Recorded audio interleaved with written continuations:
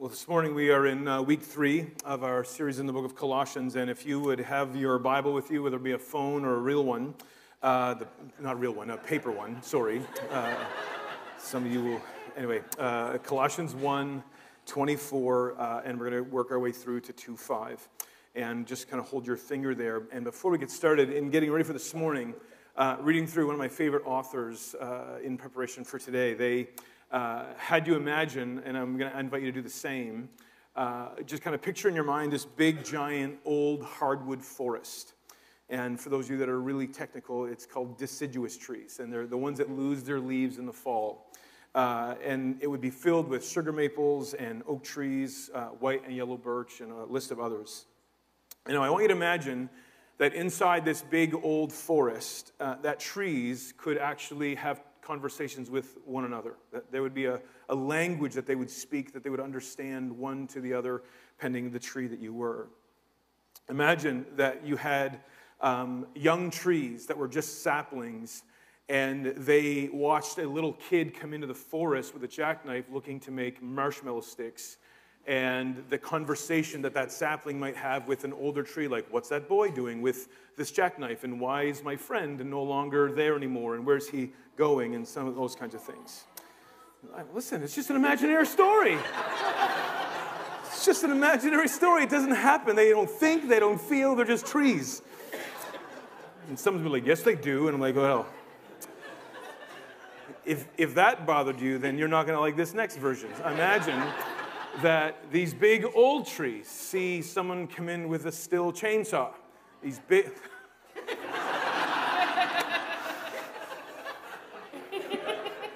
Of all the things that move you, this is not on the list that I thought was going to get you, but I have to finish. Imagine watching this guy come in with a chainsaw, and these old trees are like, whose number is it? And who's going to get cut down today? And you're making me all nervous now that I say this.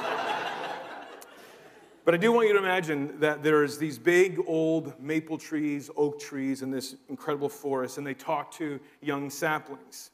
And as the seasons change, the young saplings are kind of unaware of like what's before them.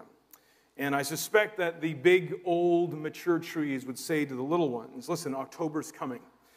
It's going to get cold. You're going to lose your leaves, but don't worry, you're not dying. It's just part of the process of the fall, and then the spring will all come back. Again, these big old trees would say that there's storms coming through the wintertime, where there's going to be freezing rain and sleet, and your branches are going to get heavy, and you might lose some, but don't worry, you're going to be fine. Imagine the night that Fiona arrives, and the old trees who've been around a little bit, the ones that survived Dorian, are like kind of coaching the little ones through what is about to unfold. And they'd probably say something to the effect of, tonight is going to be a rough night. And they would continue on to say, but I'm going to take the brunt of this. I'm going to shelter you. I'm going to draw the attention of the wind. I am going to be the one that suffers the most so that you can grow up to be what I am, this big, strong, old oak or maple tree in the forest. And I will do all that I can to ensure that you grow up to look essentially just like me. Now, this is a fictitious story, which some of you were deeply moved by. But this is very much the conversation that Paul is having with the church at Colossae. Paul is the well-established oak tree in the forest of faith. And this forest is really the church at Colossae. And it's filled with young saplings everywhere. And they're new to all of this. They've just given their life to the Lord. They've been baptized in faith. They're beginning to learn of all the things that Jesus would ask of them and the things that they're to do by faith in their daily lives. And this is kind of the dynamic that we're going to be addressing this morning in this portion of the letter. In Paul's letter to this church at Colossae, he's explaining to them that essentially I'm taking the hit for you. I'm drawing the enemy fire away from you so that you can grow, so that you can focus on the task at hand in the amazing work of the ministry where you would become more and more like Christ, that you would grow up to be a mature follower of Jesus. There's some passages here that I want to draw your attention to that speak to this dynamic that I'm trying to draw your imaginations into. In Colossians 1:24 and 29, it reads this: I rejoice in what I'm suffering for you, for the sake of his body, which is the church. So Paul, this old oak tree, in the middle of a giant storm, is saying, I am rejoicing that I'm suffering on your behalf. I love the fact that I'm drawing the attention away from you, the body of Christ, so that you can grow. He goes on in 29, to this end I strenuously contend with all the energy. That he's describing what's going on. Like, I love being out in front so that I can be the one that absorbs all the shots so that you, the body of Christ that's younger than me, can continue to grow in your life in Jesus Christ. Paul, this old oak tree in the forest of faith, has always had this posture towards the local church, to new believers.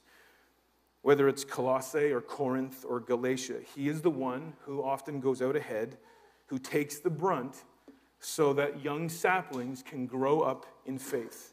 There's a text that really speaks to this in 2 Corinthians 11. I'm going to read it for you, and you can see what I'm saying when he takes the brunt of things so that the younger ones of faith can kind of grow up and take their place. This is in 2 Corinthians 11. He says, I have worked much harder. I've been in prison more frequently, been flogged more severely, have been exposed to death again and again. 5 times I have received from the Jews the 40 lashes minus 1. 3 times I was beaten with rods. Once I was pelted with stones. 3 times I was shipwrecked. I spent a night and a day in the open sea. I've been constantly on the move. I've been in danger from rivers. I've been in danger from bandits, in danger from my fellow Jews, in danger from Gentiles, in danger from the city, in danger in the country, danger at sea, danger from false believers. I have labored, I have toiled, I have gone on without sleep. I have known hunger and I have known thirst. I've often gone without food. I have been cold and I have been naked. That's an old, mature tree out in front, taking the brunt, and it finishes in 2 Corinthians 11 with this incredible reason why he is doing this. Because he has a deep concern for the churches that they would grow up to be mature in Christ. Paul is willing to put himself out there and take a lot of shots so that his love for the local church, a lot of young people of faith, can grow up to be mature in Jesus Christ. It's Paul's concern for the church that compels him to work hard, to do hard things. And while he's doing it, it's his hope that other younger men and women would grow up to be mature followers of Jesus Christ. In verse 27, there's 4 different passages that really speak to this. This is getting to why Paul does this. That they, the younger ones, that they would know the glorious riches, Christ in you. I'm going to work hard. I'm going to do all this stuff. I'm going to put myself in danger. I'm going to draw fire. I'm going to be over here so that you, the younger one, would grow up and know the glorious riches, which is Christ in you. Then you go on to verse 28. So that we may present everyone fully mature in Christ. And then you go down to verse 2, verse 1.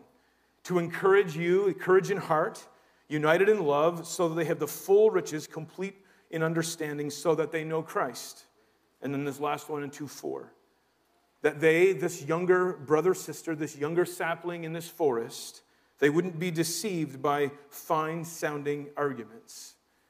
Paul, this old, mature oak tree, is at work hard for local churches so that the younger ones that are growing up would know the riches of Jesus Christ, that they would be fully mature in Christ, that they would have this complete understanding of who he is and what he does in one's life, and that they would live their lives in such a way that they would not be deceived by all the different conversations, and this go back to week 1, that they wouldn't be deceived by all the big city conversations that are swirling around this group of young believers.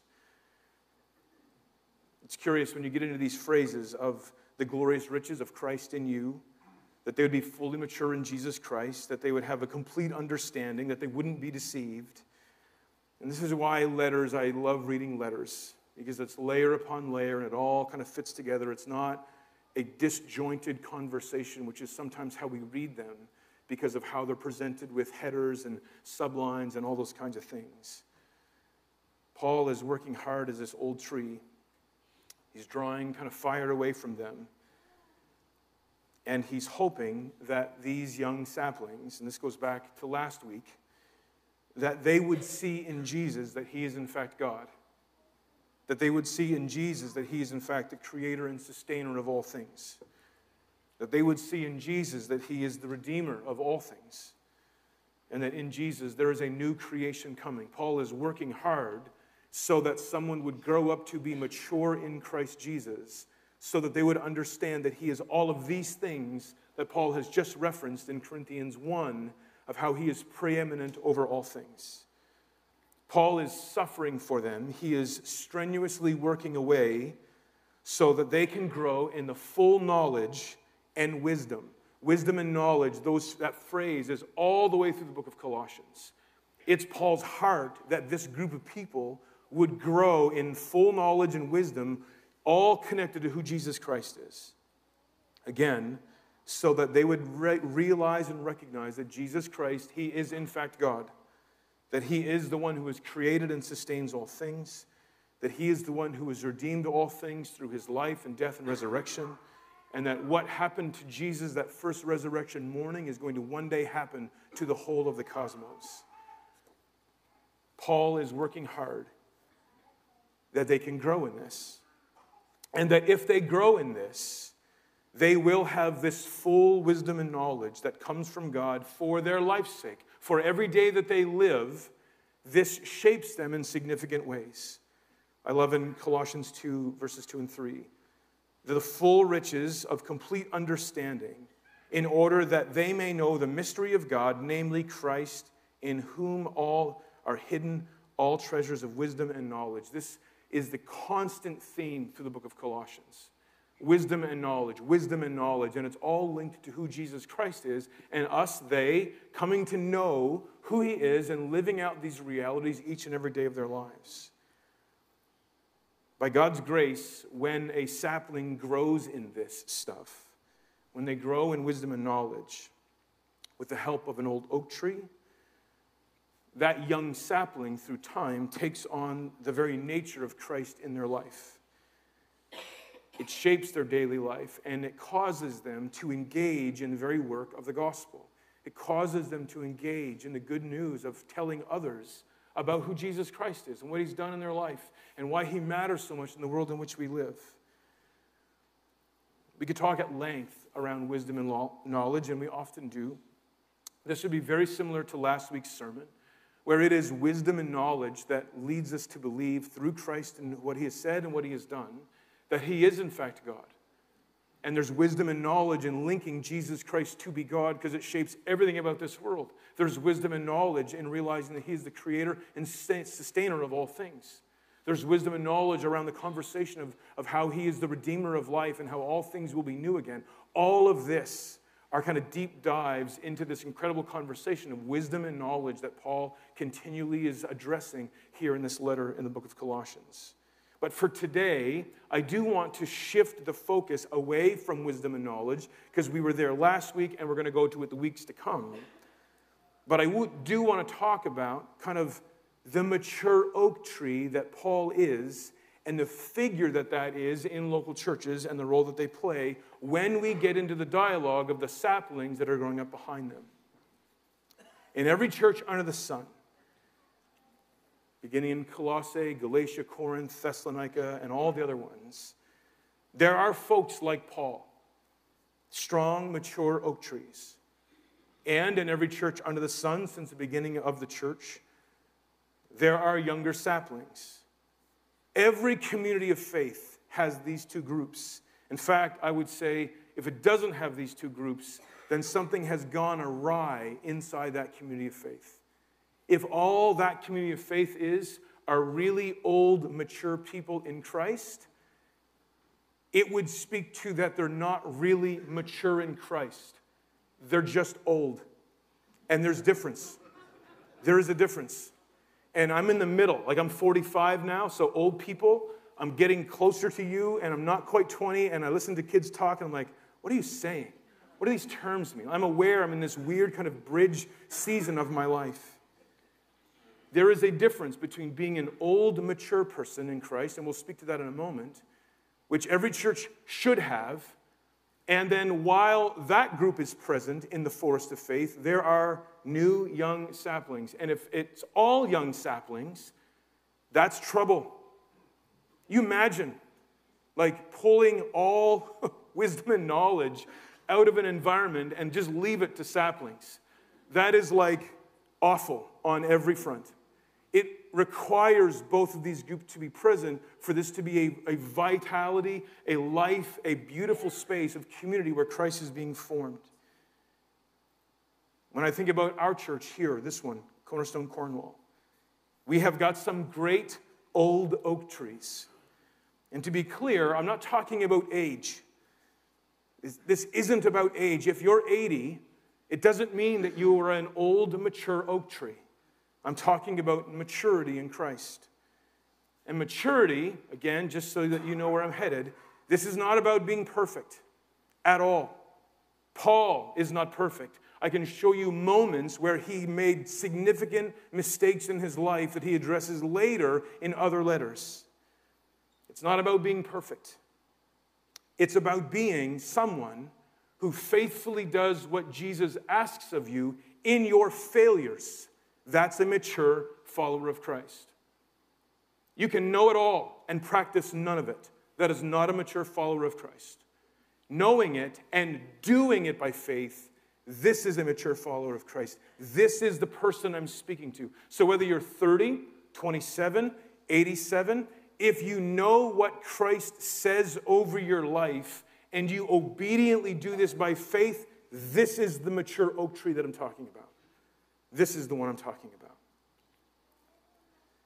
We have a ton of saplings in this church. We literally have a ton of saplings in this church. And I want to rephrase this in a language that you probably have heard in every type of organization under the sun.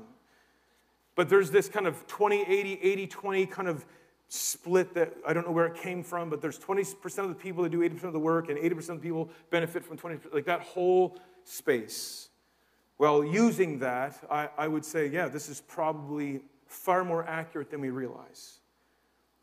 The same breakdown could actually be highlighted in the early church. There was a 20%. Their names were Paul and Silas, Barnabas, John, Matthew, Mark, Luke, James, Lydia, Chloe, Stephen, Junia, Mary, Epaphras, Phoebe, John Mark, Apollos, Priscilla, and Aquila, and there's a few other names that we could highlight. There's about 50 to 60 named people, men and women, who carried the brunt of all the work of the early church so that thousands could grow in maturity in Jesus Christ. They were key oak trees in the early church. They were mature, not old. They were mature. They knew Christ. They loved him. They understood what he said. They knew his instruction, and by faith, they practiced it. Even in their failures, they practiced it. They did all this so that, as Paul has already articulated in this letter, so that others could grow up in Christ. This is the 80%. The numbers that come out of history that describe how big the early church is fascinating. Significant population in the early church 2,000 years ago. And ironically, nameless. Not a lot of names given to a lot of the young ones that aren't, quote-unquote, key players in how the church grew and that space of kind of pushing it all forward. Now, normally, when we talk about the 80-20, it's often said with this, like, negative tone. I've been around a lot of boardrooms and a lot of meetings where there seems to be like a disparaging, we just need more people in this space and we have to da-da-da-da-da. Well, listen, this isn't necessarily a bad thing. It isn't a bad thing. It kind of is what it is. Yesterday, we were kind of raking in our backyard and cleaning up some of the Fiona mess, some of the branches that fell off the old mature maple trees. And to my surprise, as we peeled back the layers of leaves and all the sticks and all the debris that were there through the winter, there are like dozens and dozens and dozens of little tiny trees growing up from the roots of these big, giant maple trees that we have. This is kind of a picture of it all. There are far more little trees growing than the 40-some that's in my yard. In my own family, there are 2 adults. There are 4 saplings. In any kind of environment, there are some who are carrying the load, taking the brunt, going out in front so that others can grow up to be mature in Christ. When I think of our church, this is very true here. It's true in Montague. It's true in Stratford. It's true at First Baptist Charlottetown. It's true at Grace Baptist. And you can go to any community of faith where Christ is preached and taught. There's this kind of 20-80, 80-20 rule at play. To use Jesus' words, I wonder if he is the original 80-20 when he talks about how the workers are few, but the harvest is many. When I think of our ministry just in the last 7 days here at this facility, there are people who purposefully prepared to lead a John study so that dozens of people can participate in a John study to grow in their life in Jesus Christ. When I think of the life groups that are finishing up for the year, there are a few that host and lead and pray for and invite in so that well over 100 adults can participate in that to grow in their life in Christ. When I think of the 40-somewhat grade 4 to 6ers that were here on Monday night and the few young adults that were here kind of leading that group as they form Christ in them. When I think of the countless men and women that serve on our worship teams that come out on a Thursday and then early on a Sunday so that we can be blessed and grow in our life in the Lord. On Friday night, there's 18 to 20 leaders that work with over 100 teenagers so that they can be introduced to Christ and grow in Christ and be shaped by him all through the ones who are willing to be out in front. On Wednesday night, I think of our Celebrate Recovery ministry where there's 6 or 7 leaders that are here working with a dozen or so people. Wherever you go, there is this kind of breakdown of mature oak trees serving in such a way that so that dozens can kind of walk behind them to grow in their life in the Lord. I don't know exactly what the percentage breakdown is, but I suspect, and listen, this is going to sound negative, and it's not negative at all, because I, at times, can be in the 20%, and at times I can be in the 80%. 80% of us benefit because someone else is serving in a significant way.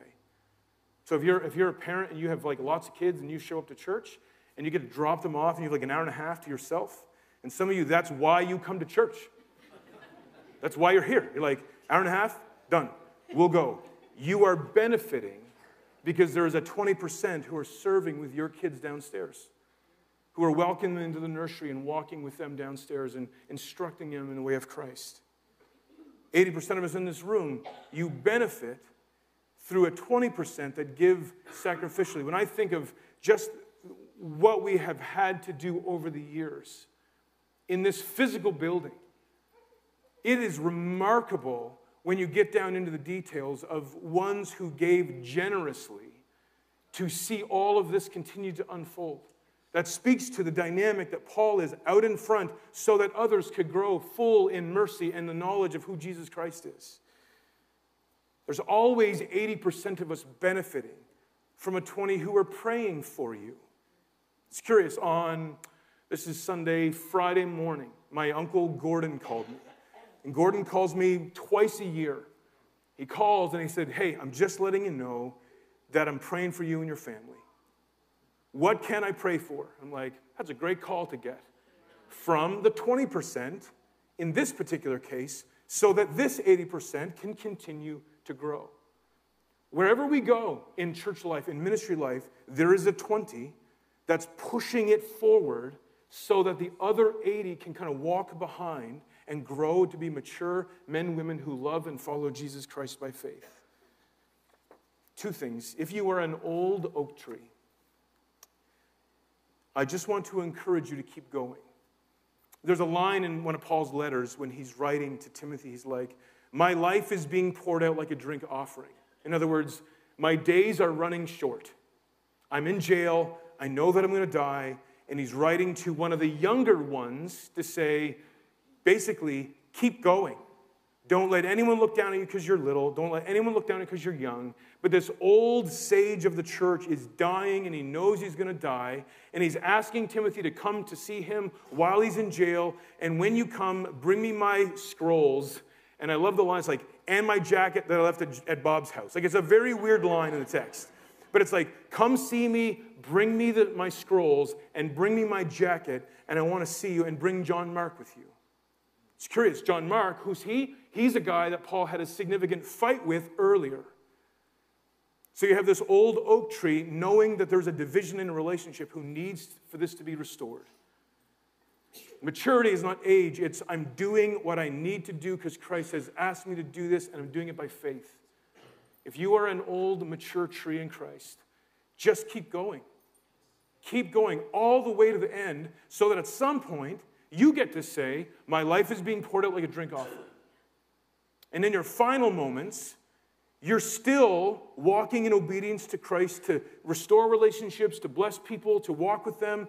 Keep going because there's an 80 who are walking in your wake, who are seeing you live this out all the days of your life. All the days of your life. Keep going, keep running, keep reading, keep praying, keep serving. Don't be the one who like, well, my kids are gone and I'm 55 and retirement's here. We don't retire from this. Whether we're paid or not, we run all the way through to the end.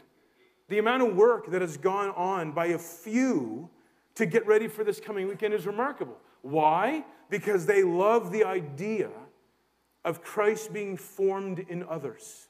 So they will do that work. Why do people get up early and cook a breakfast so that a whole bunch of other people can come out and be blessed by that? Because they have a heart for Christ being formed in others. I love this line in this little letter of Paul to the church of Colossae where he's talking about, I'm out in front suffering for your sake so that you would know the full riches of Christ in you. Now, if you're a young sapling, I would ask of you to figure out the oak trees that you want to watch, that you see something in them that's Christ being formed in them. There's a language that Paul would often use in some of his letters where he would say, like, if you've never met Christ, if you don't know what he is, you follow me as I follow him. You learn from me what Christ would ask of you as I follow him. So young saplings, I would invite you to get a good look at the ones in whom you want to follow. And just because they're older than you doesn't mean that they're more mature than you. Look for the ones who are practicing the things that Jesus invites them into and spend time with them. And listen to what they say about their daily habits and their patterns in life. Listen to what they say as it relates to their prayer time. Listen to what they say about how they journal. Listen to what they say about how they bless others. Listen to what they say about their life as they have followed Christ through incredible high mountaintops, but also ones who have taken the shots like Paul. Because as Paul writes about all the struggle he's ever experienced, he also says in the middle of it all, I'm deeply content. I'm completely satisfied with my life. When I've had lots of food, when I've had no food, when I've had clothing, when I've had no clothing, when I'm rich, when I'm poor, I'm deeply content in all of it. Young saplings, get a good look at those mature trees and spend time with them. They have a heart for you.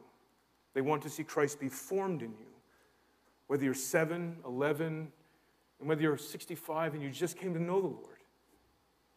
That we would be formed by Christ, that we would experience what it is to have knowledge and wisdom as Christ forms himself in us. I'm going to invite Robbie and team back because this morning we do have a unique moment that ties in really well with this. This morning, there are some saplings who have decided to follow Christ. And they, early in their life, as a young person who is learning to trust and follow, is putting Christ's word of instruction into practice by following Christ's instruction of baptism. So while Dana and team lead, or Robbie and team lead in the song, we're going to kind of disappear and come back in a moment and kind of get in the water and celebrate what Christ is doing in their lives as Christ is at work in people, forming them to be the men and women he has called them to be. Would you pray with me? And then we'll transition into our baptism service this morning. Our gracious and heavenly Father, we're so grateful for who you are and how you shape our life.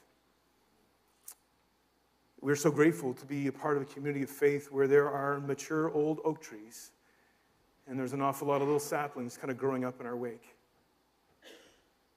And we want to run the race well before us with the same burden, with the same heart that Paul had for the churches that he cared for deeply. That we would see Christ be formed in them and take their place in this incredible story of faith. And then we repeat it from one generation to the next, all for your glory. In your name we pray. Amen.